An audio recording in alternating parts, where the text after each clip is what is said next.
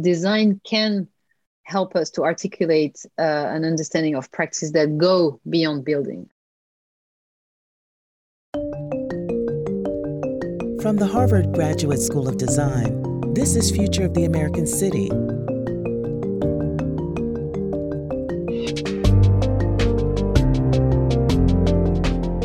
I'm Charles Waldheim. We're here today with Charlotte Malter-Barth, urban designer and educator. Charlotte joins us today to discuss her proposal for a global moratorium on new construction. Charlotte, welcome. Thank you, Charles. I look forward. It's so nice of you to join us. I'm interested to ask you about this proposal, this initiative that you've been advocating, which is a global moratorium on new construction in the built environment. And then I want to ask you about the origins of that initiative and what you hope to occasion or what you hope to accomplish through that proposal. So I can ground some of the concerns that found their way to the moratorium in early research that I did on the political economy of commodities and how those impact the built environment. And those were started with onlook in food systems and let's say commodities that are related to nutrition, but very quickly evolved into commodities that are related to construction. So everything that relates, say, to resource extraction, in fact, and a kind of sense that the division that exists between, say, design, material, and extraction is something that needs to be urgently addressed.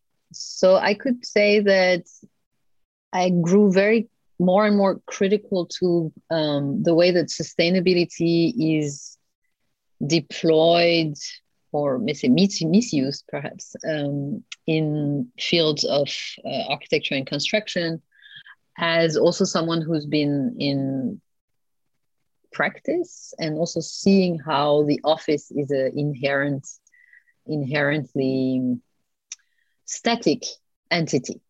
I think that a lot of it is, when we talk about sustainability, is lip service, frankly said. And that I was wondering how we could have that conversation in architecture or in design. And then the pandemic hit. And I think that there was this moment, and I really used that work from Bruno Latour, which he published that work in March 2020, where he was speaking about the opportunity that this was an offer to pause, right? He was saying that everything can be stopped, everything can be questioned, interrupted for good. And at the time, I realized that if everything was interrupted, and we know that not everything was, but one thing that definitely was very briefly interrupted was the construction sites. That somehow, in a lot of places, was suspended from all the other rules and kept on going. And in that, so grounded in all of these questions, the idea of a moratorium emerged as something that would articulate these needs to stop, but also this question of growth and the way that we perceive construction as something that can fix so many problems. So there I kind of give you a kind of background on how the idea emerged, I would say. So borrowing from Latour, the notion of an affirmative pause, a positive pause, a moment of reflection, the formulation of the moratorium is your formulation? So yes, the idea of a moratorium in new construction is a formulation I came up with. And I joined forces with another group from B+, which is an architectural office, which is the architectural office of Arno Brandelhuber and other partners in Berlin, in articulating the initiative first as a series of roundtables, because it's very much a format that can be used to debate. It's been very interesting to throw the idea to people. And at the moment where it was just an idea, see how people would react and what would be the objections and or how people actually perceived it. And you could almost divide these people into two groups: the ones who thought this was extremely interesting and timely, and the ones who were like appalled. And the ones who were appalled also had points, right? So it was also interesting to listen to that. So the roundtables were very interesting to gather voices from everywhere. So from the global majority, from academia, from practice, and people coming with various background. And those people were able to articulate ideas about a possible moratorium. What would it entail for the global South, what it would mean for labor forces, reflections on office space. So there was a kind of myriad of ideas. And the following roundtables were then focused more specifically on certain aspects. So I was happily scratching the office. There was one that was called Pivoting Practices, which was suggesting that one of the issue with the way that design disciplines are not really addressing the climate emergency is because the structures themselves are obsolete. And we were looking at, alternative offices like Assemble or offices that are working on more horizontal formats. So we were, of course, questioning the kind of top-down, maestro-based, patriarchal system of the office as part of the problem. So pivoting practices. And then we also had one roundtable on non-extractive architecture and thinking about around solutions, or like how architecture can actually be part of solutions rather than part of the problem, which it is at the moment. And then we had one last conversation, which was about seeking policy and actually bringing the moratorium closer to something that would be an initiative discussed in political terms. Because first and foremost, the moratorium is a law, right? It's a legal instrument. So that was also part of an interesting development as something that would be, in German, there's a term that I think is very funny. It's a Schnapsidee, so it's something you would have very spontaneously. But of course, it was, as I said, grounded in larger thinking realms. But how do you actually turn something that is almost a clickbait into something that's actually much deeper? And I think that the moratorium has functioned fantastically as a tool to bring to the table people who don't want to have that conversation also, as much as touch on, say if you wanted to have a conversation on care, which the moratorium is obviously touching upon, then you would attract completely different people, right? So the kind of usual feminists will join, but the industry partners won't. But now people feel threatened. So there's a kind of sense of urgency and threat. So I don't know exactly what makes people react, but it definitely makes people react. It speaks to the clarity and strength of the formulation itself. I mean, it's 5 words and unambiguous. Have you found anyone, Charlotte, who is ambivalent about those 5 words in our field? It strikes me as you suggested, it's immediately clear. In a way, you don't even need the paragraph or the set of pillars or programs. The 5-word formulation is the project, right? Have you encountered any audiences who don't find it compelling, either positively or negatively? I mean, one of the words that makes the whole thing contentious is perhaps global. Because of course, who is to say where you can build and what, right? So I think that has been the most contentious point. Of course, it's easy to say from our consolidated infrastructure-rich environment that you should stop constructing, because we mostly have standard of development that is allowing for our societies to function. And there are other places where there is under equipment.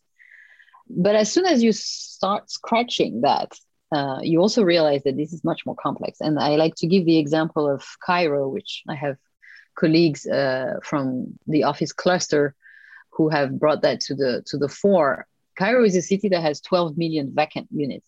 And yet there are new buildings constantly being erected. So the question is, what is being built and for whom? So I think there is also a need to confront these questions beyond the kind of moral confines that the term global brings. And I think this is something that is also attached to the notion, or let's say to the political concept of degrowth. It has been also attacked for being, in a way, elitist, right? I think global has been perhaps the most contentious aspect. And then, new construction, of course, has brought up other aspects. It has been understood that if you say you don't want to build new, you're basically falling into the not in my backyard groups. So you would be against any kind of change in zoning and things like that. So the kind of, and this is of course to be understood on the backdrop of the abdication of most public housing production, for instance, or the changes of zoning that is very, very damageable to the ways that people can find access to housing. So, but at the same time, it's also a very useful term to think about what is new construction and how you can actually take stock of the existing and all that. So the terms, as soon as you also, again, dig a little bit further or scratch away the surface, you can see that there are a lot of other entry points into these questions that it seems as a profession we have not been really able to move beyond. I think the kind of mindset of a world without scarcity, which is driving the production of housing or the built environment today, is something that we must really move away from. I mean, both adjectives strike me as doing quite a lot of the work. I mean, a moratorium on construction is clear enough in any language. The idea of new presumably imagines a situation in which there is still construction. You're not proposing for the abolition of design professions nor the abandonment of construction altogether. It's simply new construction. And this suggests to me both a profound critique of our Western, certainly our North American US political economy, but equally a critique of the fee for services design professions and their imbrication in a culture of growth. I mean, you've been quite clear about your critique of the notion that we can grow ourselves to sustainability. Many of the schemes that you mentioned, the practices and the discourse around sustainability, emerge as kind of optional add-ons. These are things that you can you can elect to engage in or not, whether they be kind of tabulations or kind of actuarial schemes of accountancy to suggest how green we're all being. At the same moment, tell us about how you think the design professions might transition toward this. Like, what might it mean for us to think about practicing as an architect or an urban designer in the context of working only with reconstruction or existing building material? Yeah, I guess that touches upon this idea of pivoting practice. I think that past beyond the first fear when you think, oh my God, new construction, I think it becomes very obvious that this is a fantastic design brief, actually, that eliminates some of the most horrible output that we have seen in terms of construction and says, look at what you have and work with that. And I think that there's also perhaps there is also a critique about what is being an architect today or what is being a designer today, which would need to shift towards, so I mentioned, the kind of highly hierarchical structures that the classic practice is kind of still relying upon, the kind of single authorship. We can also talk about the exploitative forms of labor power that offices are relying upon, and the question of whether this is allowing the profession to pivot and to reform itself to invent the solutions that we actually need, right? So if we move beyond that, acknowledge that we are also dealing with sustainability as something that is very much of a veneer and not something that is a deep commitment to the way an office would work and to the construction site. So I think these things are very tied together. So the better forms of practice that would prioritize preservation, care as a kind of very loaded political word, but also resource stewardships, design for disassembly, circular economy, reuse, repair, as new ways to be doing space production, right? So I think that there is this idea that, so it's not clear whether we can design ourselves out of the crisis. I think that this is still a pending question, but we definitely need to engage in this kind of remedial work.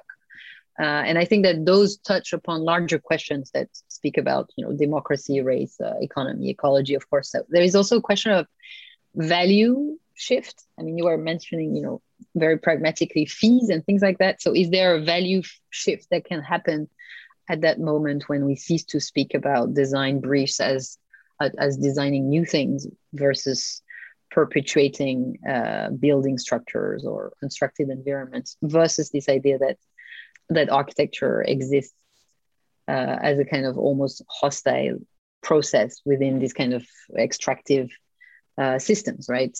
Charlotte, one of the, I think, most both provocative and effective aspects of the formulation global moratorium on new construction is that it immediately foregrounds the role of architects and designers in the construction of commodities, right? The idea you mentioned, Cairo, one thinks of the ghost cities in Spain or East Asia, many, many examples in North America where, huge percentages of parts of cities are essentially empty as kind of commodity investments, right? So I think one of the more effective aspects of this is this notion of foregrounding what has traditionally been understood as a kind of the craft of the architect, or the idea of us making choices about the built environment in a way which is more public or more civic. And this moratorium proposal immediately foregrounds the notion that so much of the energy of the design profession, so much of the built environment is really, particularly in the context of the United States, increasingly toward the production of commodities and the commoditization of both the work of designers and equally the labor of the designers working in those shops. I heard recently a reference by a well-known architect referring to one of their clients, a commercial developer coming in to, quote, buy a building from them. Right. And that just reinforces the sense that, architecture has become, especially, in the United States, so complicit in this notion of economic growth through the making of commodities and the kind of trading in commodity markets. And I think you very effectively articulated how a concern for care or maintenance or equity with respect to labor relationships and the notion of designers as laborers in addition to nascent professionals. This strikes me as among the most provocative and powerful aspects of the formulation. One of the ways in which this formulation has made itself evident is through your spring 2022 design studio at the Graduate School of Design at Harvard. Tell us about that studio and what you hope to accomplish with it. So the studio would be a way to test, right? How would a moratorium on new construction actually play out in different contexts? That's why I removed global, because I want students to select their own sites, and I want students to select sites that they have intimacy with as a way to apply what Donna Haraway calls situated knowledge. So in a way, you take for face value this idea that you consider space as an active subject rather than a passive subject. So, which you could read as a thinly veiled critique of the modernist legacy. So in a way, I would say students would have that site, and they have that intimacy to that site, and they would gather intel on the way that construction is happening, but also have a kind of clearer diagnosis about what's going on in terms of housing, in terms of space production, in terms of real estate markets and things like that, and then craft, or let's say redact, the moratorium together with a set of policies in order to shift basically the way that we produce space. And it's going to be a very exciting exercise that we're starting with, looking at the law as a tool to change the built environment, because it already does that. So we have a set of laws that we are investigating, existing laws that already regulate the built environment, and from rent control to the kind of decree on land by Lenin, and from New York fire escapes to the new changes in zoning law that the city of Olympia has passed last year on changing the single family house zoning to a multiple situation. So we have a kind of an array of laws that we know will affect or have affected the built environment as an entry point into this question of a moratorium. Also with the idea that the law is something that should be part of the tool sets of designers, since we are so much affected by it in a way. And then we'll move into looking at how architects or designers have preferred not to. So the kind of course, literary reference, but how have other designers walk that line between practice and political engagement, or between a practice that is refuse to follow the way that most practices actually conceive their contribution to designing the built environment. And of course, the Lacaton-Vassal reference for this Place Léon Aucuc in Bordeaux, which they decided not to, but proposed a shift in maintenance to the municipality instead of redesigning the whole place, I think is a kind of paradigmatic example, but also other ways to deal with the existing. And there, radical preservation and the question of reuse are, of course, at the forefront. One question I've got, Charlotte, has to do with the relationship between the proposal and its kind of legal structure. So you began the conversation by situating a moratorium as a kind of legal instrument. And it's very much in contrast to the more dominant tradition of opting in for various sustainability metrics or certifications or other embellishments. This, in fact, would require necessarily kind of a legal framework or a set of legal frameworks. And yet, at the same moment, you've already acknowledged that there's a kind of contradiction between that and doing so globally, right? And there's something about that tension that clearly seems quite productive. Do you imagine that elements or aspects of this might be thought about from a legal or a policy framework differently in different places? And if so, are there certain places, certain jurisdictions, like typically these kinds of movements, social movements and professional changes, they typically have, certain loci, right? They begin in certain places, in certain cultures, and then they metastasize if they're successful. Are there places where these things are already beginning, or are there certain grounds that are more fertile for this kind of thinking? Well, I think this is, an incredibly useful question. How do you apply something that is claiming global relevance to a local realm? I think that the kind of thinking that is articulated for us by thinkers like Bell Hooks, for instance, who said that we need to root our imagination to be able to think beyond our reality, is a very useful way to think about this question. So if you're taking that moratorium, how is that going to play out in that particular locality, for instance? And this is where I will be extremely curious to follow up on the kind of grounded application of the moratorium. We looked at precedents because I think that's also a very useful way to enter this question. So there are moratoriums. They can be, 3 months to up to 1 year, and they're motivated by various reasons. So for instance, there are moratoriums that were put in place by the city of Boston on construction during the coronavirus in March 2020. There were only 3 months and they were lifted. There are other moratoriums that are much more politically motivated, and I found those, of course, very interesting. I'm thinking about the Costa Brava example, where on the Spanish coast, the local government basically suspended construction for a year in order to assess and also to kind of investigate, let's say, fishy investments into this kind of what were generated this completely, out of hand urbanization of the Mediterranean coast. There are other interesting schemes of moratorium that are targeting specific buildings. So I'm thinking also about moratorium in, I think, the city of Boston. There was a conversation about moratorium on prison. So the kind of carceral spaces as being targeted and having a moratorium on them because they are contentious and there is need to discuss within communities.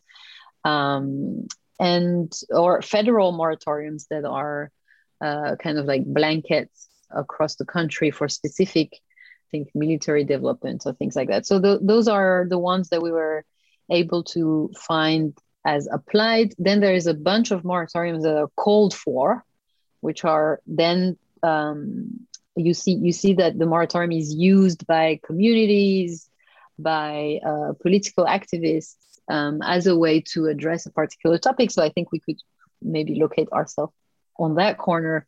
I'm thinking about moratoriums on nuclear power plants that are called for. And then there is, of course, the very contentious moratoriums that have been I believe, never really applied in Israel, for instance. So there is also the moratorium is really a kind of political, legal tool that is extremely useful to articulate questions about the built environment. And one of the things that we want to do with investigating these laws, for instance, that I mentioned earlier, is to locate them on the political spectrum. So who are the forces, who are the actors that advocate for a particular change of the law, for a moratorium on this, on that, because I think things might look different than one would assume as soon as one tries to understand why certain groups would prefer not to build here or there or this or that. In thinking about locale and the range of actors, I'm struck by the idea that framing it around construction, new construction in particular, means that there are an enormous range of actors from, citizens in a civil society, members of a community, residents of a locale, through the laborers of the designers themselves, through policymakers, the supply chain that delivers materials or don't in the context of the pandemic. All of those are potential levers, right, to be able to apply pressure in that regard. Are you concerned at all, or have you thought about or considered the ways in which reducing or prohibiting new construction might increase economic disparity or inequitable access to housing, for example? You and I work in Cambridge, Massachusetts. It's a lovely town and has, essentially, prohibited new construction at a level that means that the housing prices continue to go up. The most recent data that I saw suggested that we were something like 50,000 individuals underhoused compared to how many will need to be housed. And yet in our political economy, there seems to be very few examples of, kind of public housing that's been successful in the post-Reagan era, as we've essentially devolved to a neoliberal economy, or abdicated responsibility is the formulation you've used, that the public sector is no longer responsible. So are you concerned that a moratorium on new construction might limit our capacity to house ourselves? And is there something inequitable at heart about that? Well, of course, there is the contentious edge, that this holds. If you stop constructing and you basically limit the creation of real estate value, I guess, to a certain extent, it means that the existing stock is increasingly valid, right, or valuable. So there is definitely a problem there that we need to address. And this is why I was mentioning in this kind of testing the fact that the moratorium would be accompanied by a set of other policies. So I do believe that there is the need to address ownership structures, access to housing. And here you can really see how some of the aspects can be tackled by addressing questions of vacancy, for instance, or eviction laws and other, legal frameworks that limit access to housing. I mean, the kind of appalling situation of public housing, the kind of abdication, let's just call it like that, abdication of the state to provide affordable housing, and handing this to the private sector has just, proven that it's a failure. So the current situation also showed with people being unhoused, skyrocketing, and the kind of fragility of so many people to really access housing means that there are so many other aspects of the laws that should be addressed. So I'm talking about access to housing and ownership. And I think that in a way, that is something that the moratorium, because it's a moratorium, it suspends something for a certain time. So it's not something that should be, kind of blanket and forever. I think there is this notion of temporality that is important. And of course, the idea that we need to look at ownership and vacancy and access to housing in parallel to that. I'm interested to ask you about the notion of, you mentioned degrowth.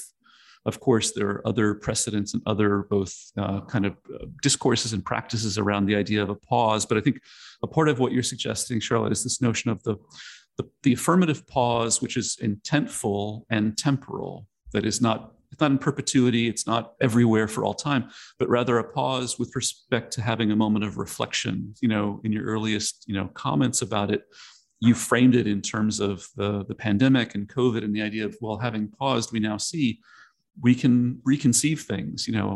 Aspects of our entire world have changed in the past 20 months or so. And in that regard, can you say something more about the kinds of reflection or the kinds of pause or the kinds of ideas that might appear, might come to us from that pause? And also, like, how long a time frame might we imagine? Like, how much we've been now in this pandemic, we've been changed for 20 months or so. Is this you mentioned 3 months in Boston. Is it 6 months? Is it a year? Does that increment matter? And how much is enough? And what about the secondary response, from that time period?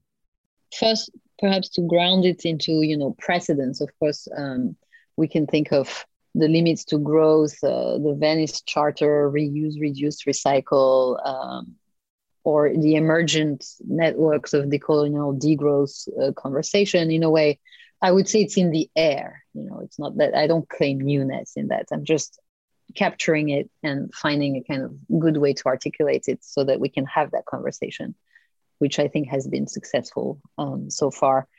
And about the kind of specificity of, time, I would be very curious again, that is where the studio comes really handy to testing these ideas.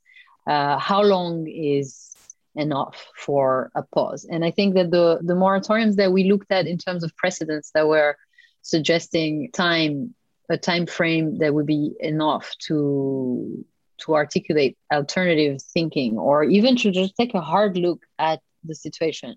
For instance, speak of a year as a meaningful time frame for revisiting the situation that we have, but also this idea of a way to reduce or to think about extraction as something that we could shift away from. So how do you actually do that? You need to look at the existing modus operandi and how this can be achieved. So I think maybe it's more, the year is more to take a hard look, or to take stock, and then we would need to think about what it means to extend that, or to extend it for longer time spans. I think this is very much open. I mean, it's a thought experiment, right? So I hope that some of the answers will emerge from studio work.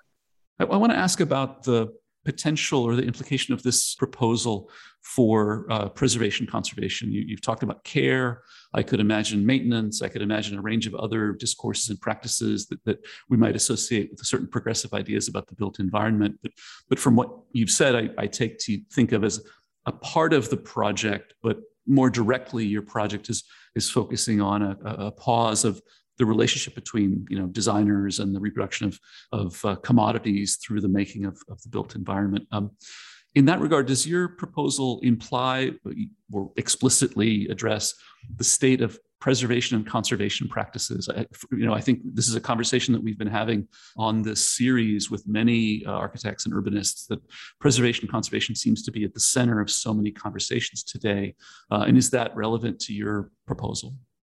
Well, if new construction stops, then clearly we need to look at the current building stock, and it should be revalued, right? So everything, and not just buildings, but also infrastructures and materials. So it means you will also look at buildings not only for what they are as architecture, but also what they are as materials. So there is also this kind of concept of urban mining, which could be thrown into that.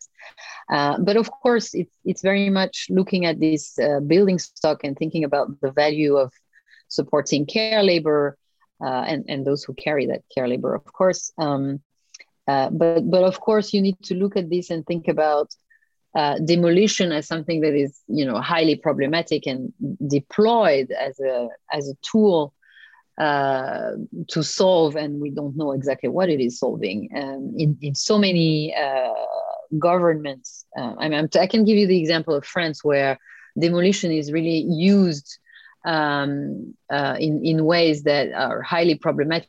It sends terrible signals to the people that are living in the areas where buildings are being demolished, but so there is also the architects crying about the values of these beautiful modernist icons that are being demolished, but also it's de facto taking away from housing stock, and these are never being replaced. We know that the numbers never adds up.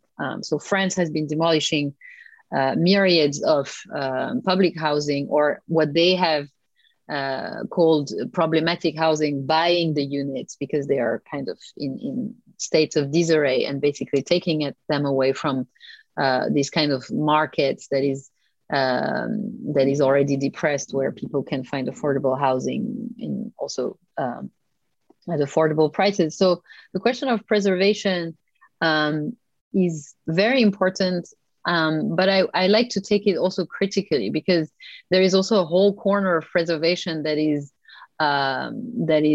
co-opted by conservatives, like people that use this as a way to very much not in my backyard. Then look at our very pristine, beautiful little urban context, and we want to keep it that way. And preservation laws are then instrumentalized to keep everyone away, right? So I think that this is something that absolutely needs to be challenged. I'm actually quite critical to optic preservation. I think that there are many things that can be kept in a building, also because of its kind of embedded carbon energy. By optic, you're referring to a kind of facadism, right? The tendency to kind of keep the skin. Yeah.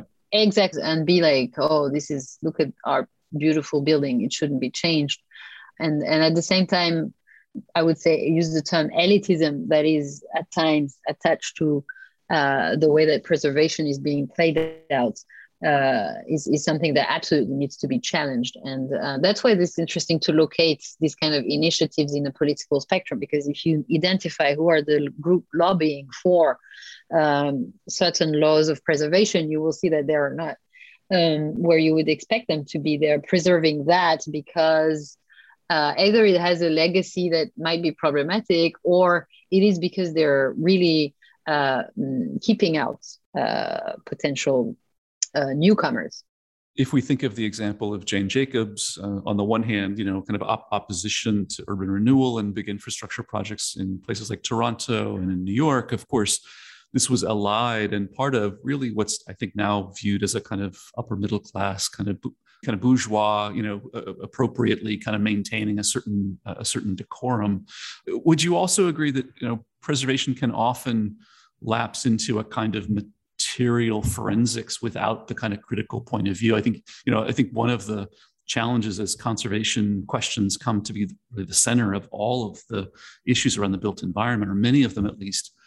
The question I would ask is is conservation, does it have enough critical and intellectual, kind of backstory to it? Is there enough of a critical point of view in the field to support this new prominence?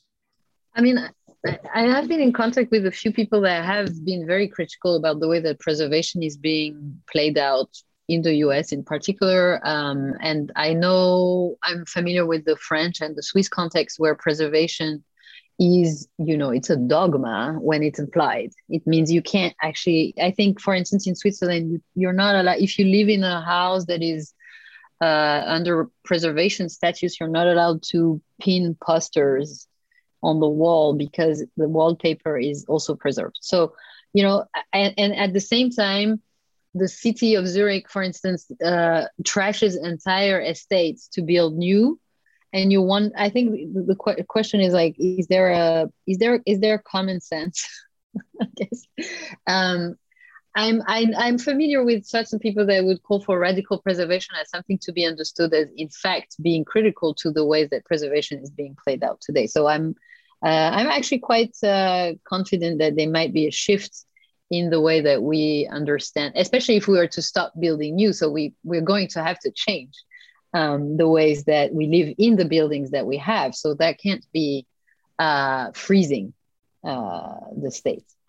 We've had a very productive conversation with Jorge Otero Payos, who is director of Columbia's preservation program and editor of the journal Future Interior, along these lines. And I'm hearing this from a number of colleagues that I find quite convincing, that conservation seems to be reaching a kind of critical point in terms of its centrality to the design professions. Charlotte, you've described, the formulation in your reading of Latour's call for a productive or a positive pause in the context of the pandemic. You've mentioned the series of roundtable discussions, which I'm presuming will continue in various forms. Now the Spring 22 Design Studio. Where do you see the initiative going? Are there ways in which people can join this conversation with you? So I was actually invited to write a little pamphlet. So I'm going to do that. That's going to be the next output with Sternberg Press. So it's maybe something that's closer to a pamphlet where the ideas that have emerged through the conversation at the roundtables, through the studios, through various conversations with colleagues will find their way. I guess it will also give some background into where moratorium is coming from and where it could go.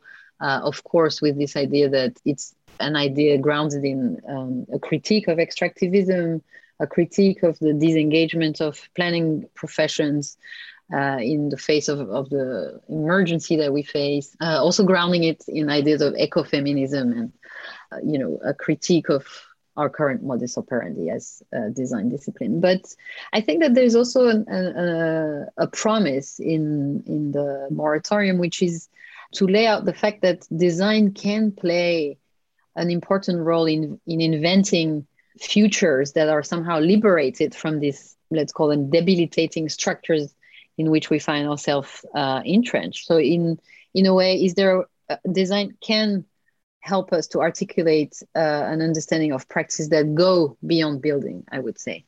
So against the crisis of imagination.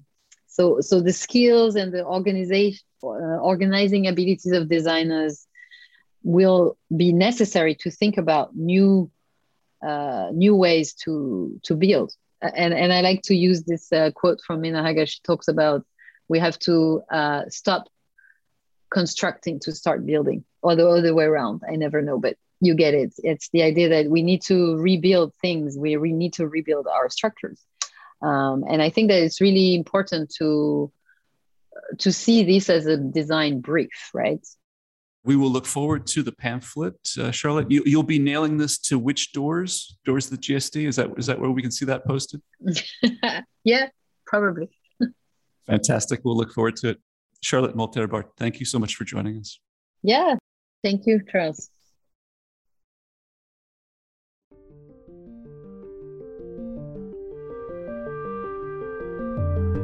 You've been listening to Future of the American City, curated by the Office for Urbanization at the Harvard Graduate School of Design.